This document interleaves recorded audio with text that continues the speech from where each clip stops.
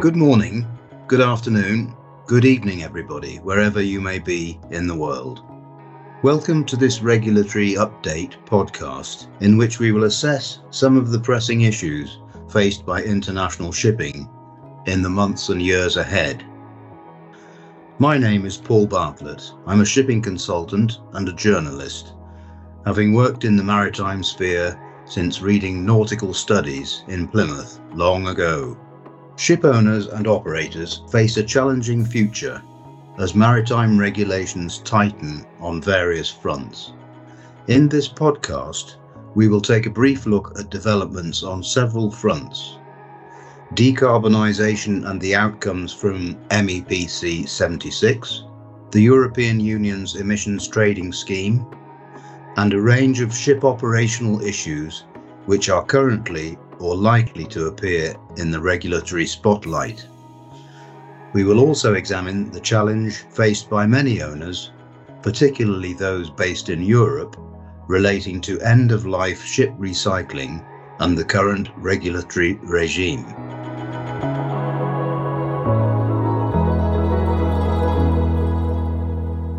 There are, of course, many issues which require focus, but the most important right now is shipping's decarbonisation journey, initially between now and 2030, but then until the middle of the century and beyond. In the short to medium term, the carbon profile of the existing world fleet, which, by the way, transports well over 90% of the world's trade, is the chief concern. And specifically, the outcomes from the latest virtual meeting of the IMO's Marine Environment Protection Committee, which closed on June 17th. The shipping industry faces a range of significant uncertainties, possibly more than at any time in its long history. Uncertainty is uncomfortable for people in business, and the world's principal stakeholders in the maritime sphere are no exception. The most important uncertainty surrounds the choice of shipping's principal fuel of the future, and this is proving to be a constraint on the industry's decarbonisation journey. Nobody wants to spend many millions of dollars on an asset that could be stranded within 10 years or so. However, global shipping is a remarkably resilient business, and there are many initiatives and opportunities on the road ahead. Along the way, the shipping industry will certainly demonstrate its ingenuity and determination. So let's take a look at the outcomes of the MEPC 76 meeting relating to the decarbonisation of existing commercial vessels, discussed in detail at the meeting. The two main indices relating to ships in the existing world fleet, the Energy Efficiency Existing Ship Index and Enhanced Ship Energy Efficiency Management Plan, the Carbon Intensity Indicator, were the main discussion points. The EEXI is an asset-specific one-time assessment of a ship's energy status, closely related to the Energy Efficiency Design Index, EEDI, on which the design of new ships has been based since 2013.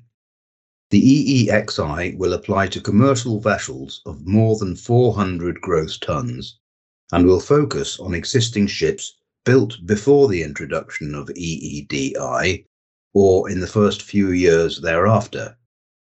The assessment will need to be carried out in time for the first annual renewal of a ship's International Air Pollution Prevention Certificate after January the 1st, 2023. The IMO has set out carbon reduction targets for existing ship types and sizes, with requirements to raise carbon efficiency, particularly for older vessels. Many thousands of ships will be affected, although vessels built recently are likely to be unaffected. Estimates vary, but Classification Society DNV has suggested that as many as 30,000 ships could be affected by the EEXI requirement. There are various options.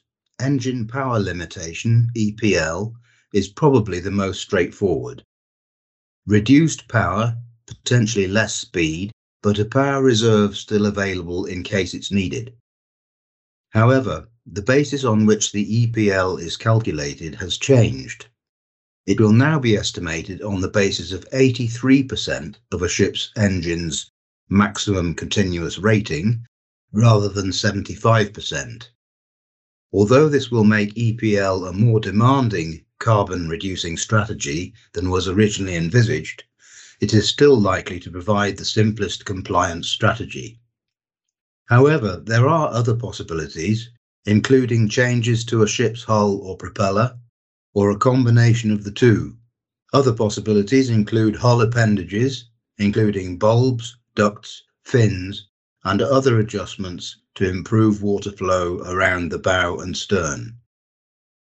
The carbon intensity indicator, which will also enter force at the beginning of 2023, is a different metric and relates to the operation of ships rather than their design.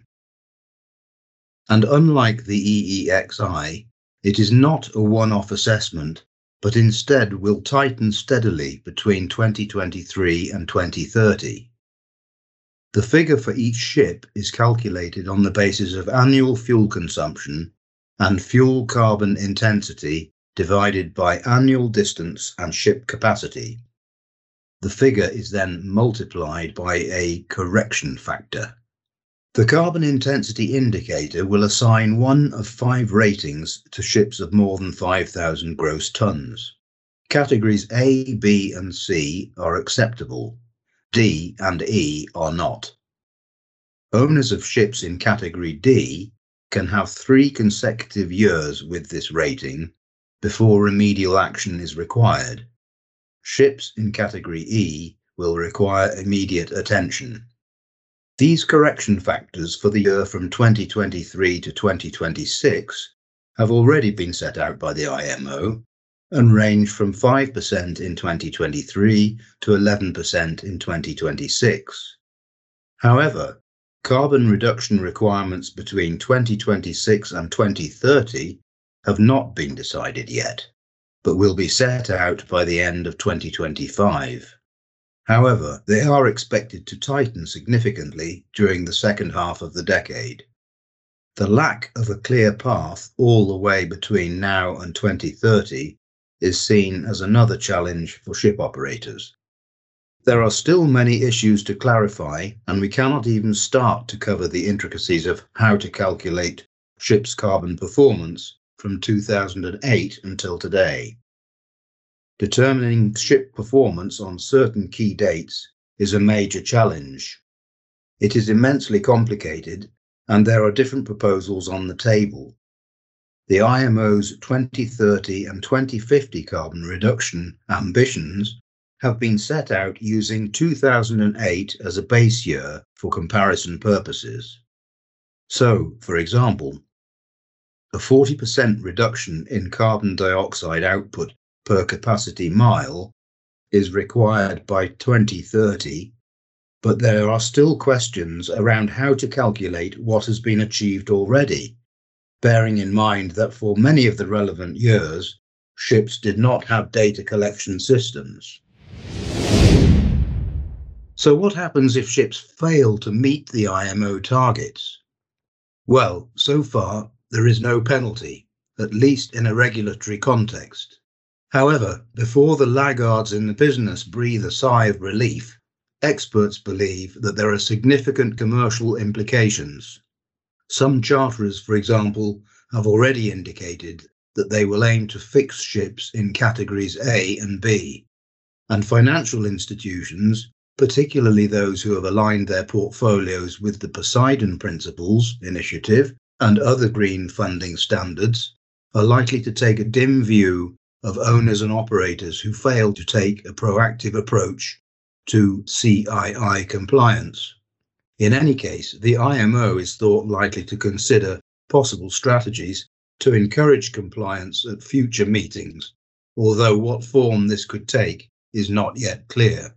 So, the upshot of the latest MEPC meeting is that doing nothing is not an option. Ships' energy efficiency will have to be assessed and corrective action taken if necessary. and is most likely to affect older ships built before the Energy Efficiency Design Index was introduced in 2013. And as far as carbon intensity is concerned, unless ships are likely to be recycled within the next 3 or 4 years, annual CII correction factors should be carefully considered. Now I'd like to turn to the European Union's emissions trading scheme.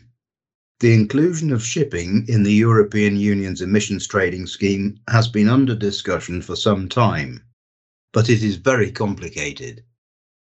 Unlike shore-based industrial facilities and power plants, ships are mobile assets, and many operate around the world.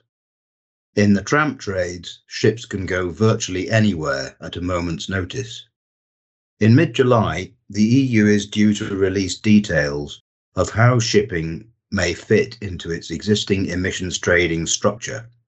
At this stage, it is not possible to predict what may come out. It will follow a lengthy period of consultation with the great and the good of shipping, but soundings so far suggest that those affected will not have an easy time. Ships that will be caught up in the emissions trading scheme are likely to include coastal vessels trading within EU waters and inter-country trades within the EU bloc, such as ferries and cargo vessels on fixed itineraries. What is not yet clear, however, is how ships trading in and out of the bloc, either owned or not by European entities, will be affected. Will there be exemptions for vessels deployed on international routes? So far, however, sources do not think this is likely. This is despite the fact that shipping's main representative bodies have warned that an EU emissions trading scheme will materially damage shipping companies that trade in and out of the bloc, while regional operators could well be hit by significantly higher operating costs.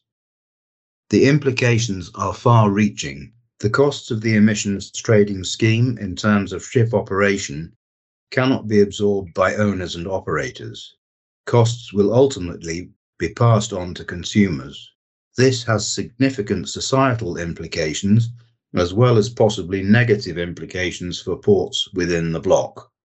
On a global scale, and depending on what the EU reveals in mid-July, the move could lead to the introduction of similar schemes in other regions, leading to a global patchwork of regulations and presenting a huge challenge to ship operators whose vessels trade on global routes. Furthermore, if this outcome proved to be the case, the overall cost of sea transport would rise significantly. A further concern is, where would the money go? Would it end up in central coffers to be used in a range of initiatives without benefit to shipping? Or would it be channeled into the massive research and development drive that will be required by the industry for development of the carbon-free fuels of the future? It is for this reason that a number of industry organisations have called for a carbon levy on marine fuel that could help fund the trillion-dollar exercise of the sector's decarbonisation. The most recent call for such a levy was made jointly at MEPC 76 by the Solomon Islands and the Marshall Islands. They called for $100 per tonne of carbon dioxide equivalent. Now, let's take a brief look at some other regulatory issues. There are specifics that relate to ship operation.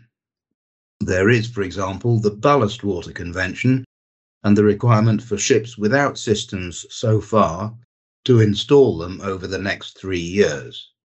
Classification Society Class NK estimates that 2022 is likely to be the peak year for installations.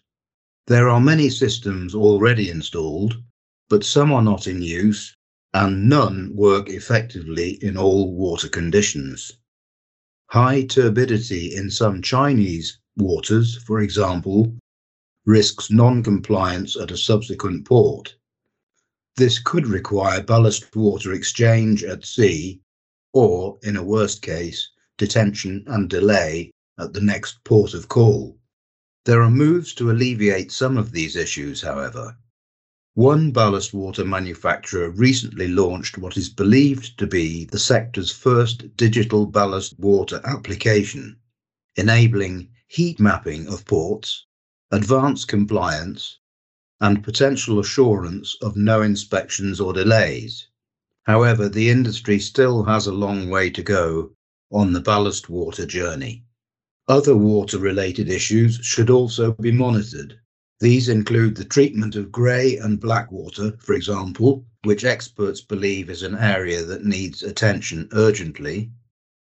Even so-called grey water from ships is usually far more concentrated than grey water ashore, because the latter is diluted by runoff from land and buildings. Also, grey water on ships often contains elements of food waste and other organic matter, which grey water on land does not. Meanwhile, scrubber discharge water is another subject to watch, as a growing number of countries ban open-loop scrubber discharges in their waters. At MEPC 76, amendments to the International Convention on the Control of Harmful Anti-Fouling Systems on ships were adopted. These require ship operators to stop using coatings containing sibutramine from the beginning of January 2023 and to remove or seal such systems with an appropriate barrier at the next scheduled renewal of the anti-fouling system, but no later than 60 months after the last application. Now let's take a look at end-of-life ship management. Shipping's decarbonisation generally, and the IMO's requirements for existing ships, could well lead to many older vessels heading for recycling yards sooner than they otherwise might have done. As I mentioned, there are no specific sanctions so far for not complying with the IMO's new metrics for existing ships, but the commercial implications could still have a significant impact. However, the current regulatory regime on ship recycling is unsatisfactory for many owners, notably those who are based in Europe or others whose vessels depart on their final voyage from a port within the European Union. These owners are bound by the EU's ship recycling regulation, which requires vessels to be recycled at facilities approved under the EU's own inspection regime. This differs from the IMO's Hong Kong Convention, under which many recycling facilities, notably on the Indian subcontinent, home to most of the world's recycling businesses, have been approved by leading classification societies. In fact, no recycling facility on the Indian subcontinent, including a significant number of modern yards in India, has been approved under the EU regulations so far. A range of yards in Europe have been approved, although there is virtually no market for scrap steel or other recycled materials from ships in this region, and there is no significant labour benefit. One important exception is Turkey, which has recycled many older end-of-life cruise ships during the cruise crash resulting from COVID-19. Turkey has its own ship recycling zone in an industrial park at Aliaga, about 50 kilometres north of Izmir on the Aegean coast. Critics of the EU's position on recycling claim that its failure to validate recycling facilities in India, Bangladesh and Pakistan is partly because there is no satisfactory downstream disposable capability for hazardous or toxic materials. Others point out that this is not the responsibility of the facilities themselves and should therefore not be held against them. A further issue is the method in which ships are prepared for recycling. Lobby groups claim that the beaching method, used extensively in subcontinent yards, is not safe, despite there being no evidence for this and there being no alternative for the demolition of many large vessels. Turkish recycling facilities use the landing method, whereby the vessel's bow is grounded while the stern is still afloat. They also point out that recycling yards provide a significant source of scrap steel for which there is a healthy demand in each of the 3 countries, as well as a market for other materials. Recycling activity also provides a valuable source of employment and education for many workers, both directly and indirectly, and has raised living standards across a number of poor regions. There have already been a number of cases where European owners have run into problems with end-of-life ship recycling strategies. But until there is a common regulatory framework for the sector, experts fear that owners will continue to face major ship disposal challenges.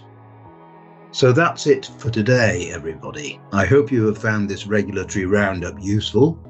If you would like to find out more about EEXI and CII and their implications for ship owners and operators, please may I draw your attention to an upcoming webinar which will focus on regulatory issues and specifically the IMO's requirements for existing vessels.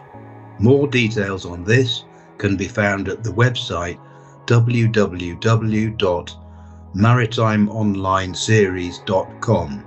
Thank you for your attention and please stay safe.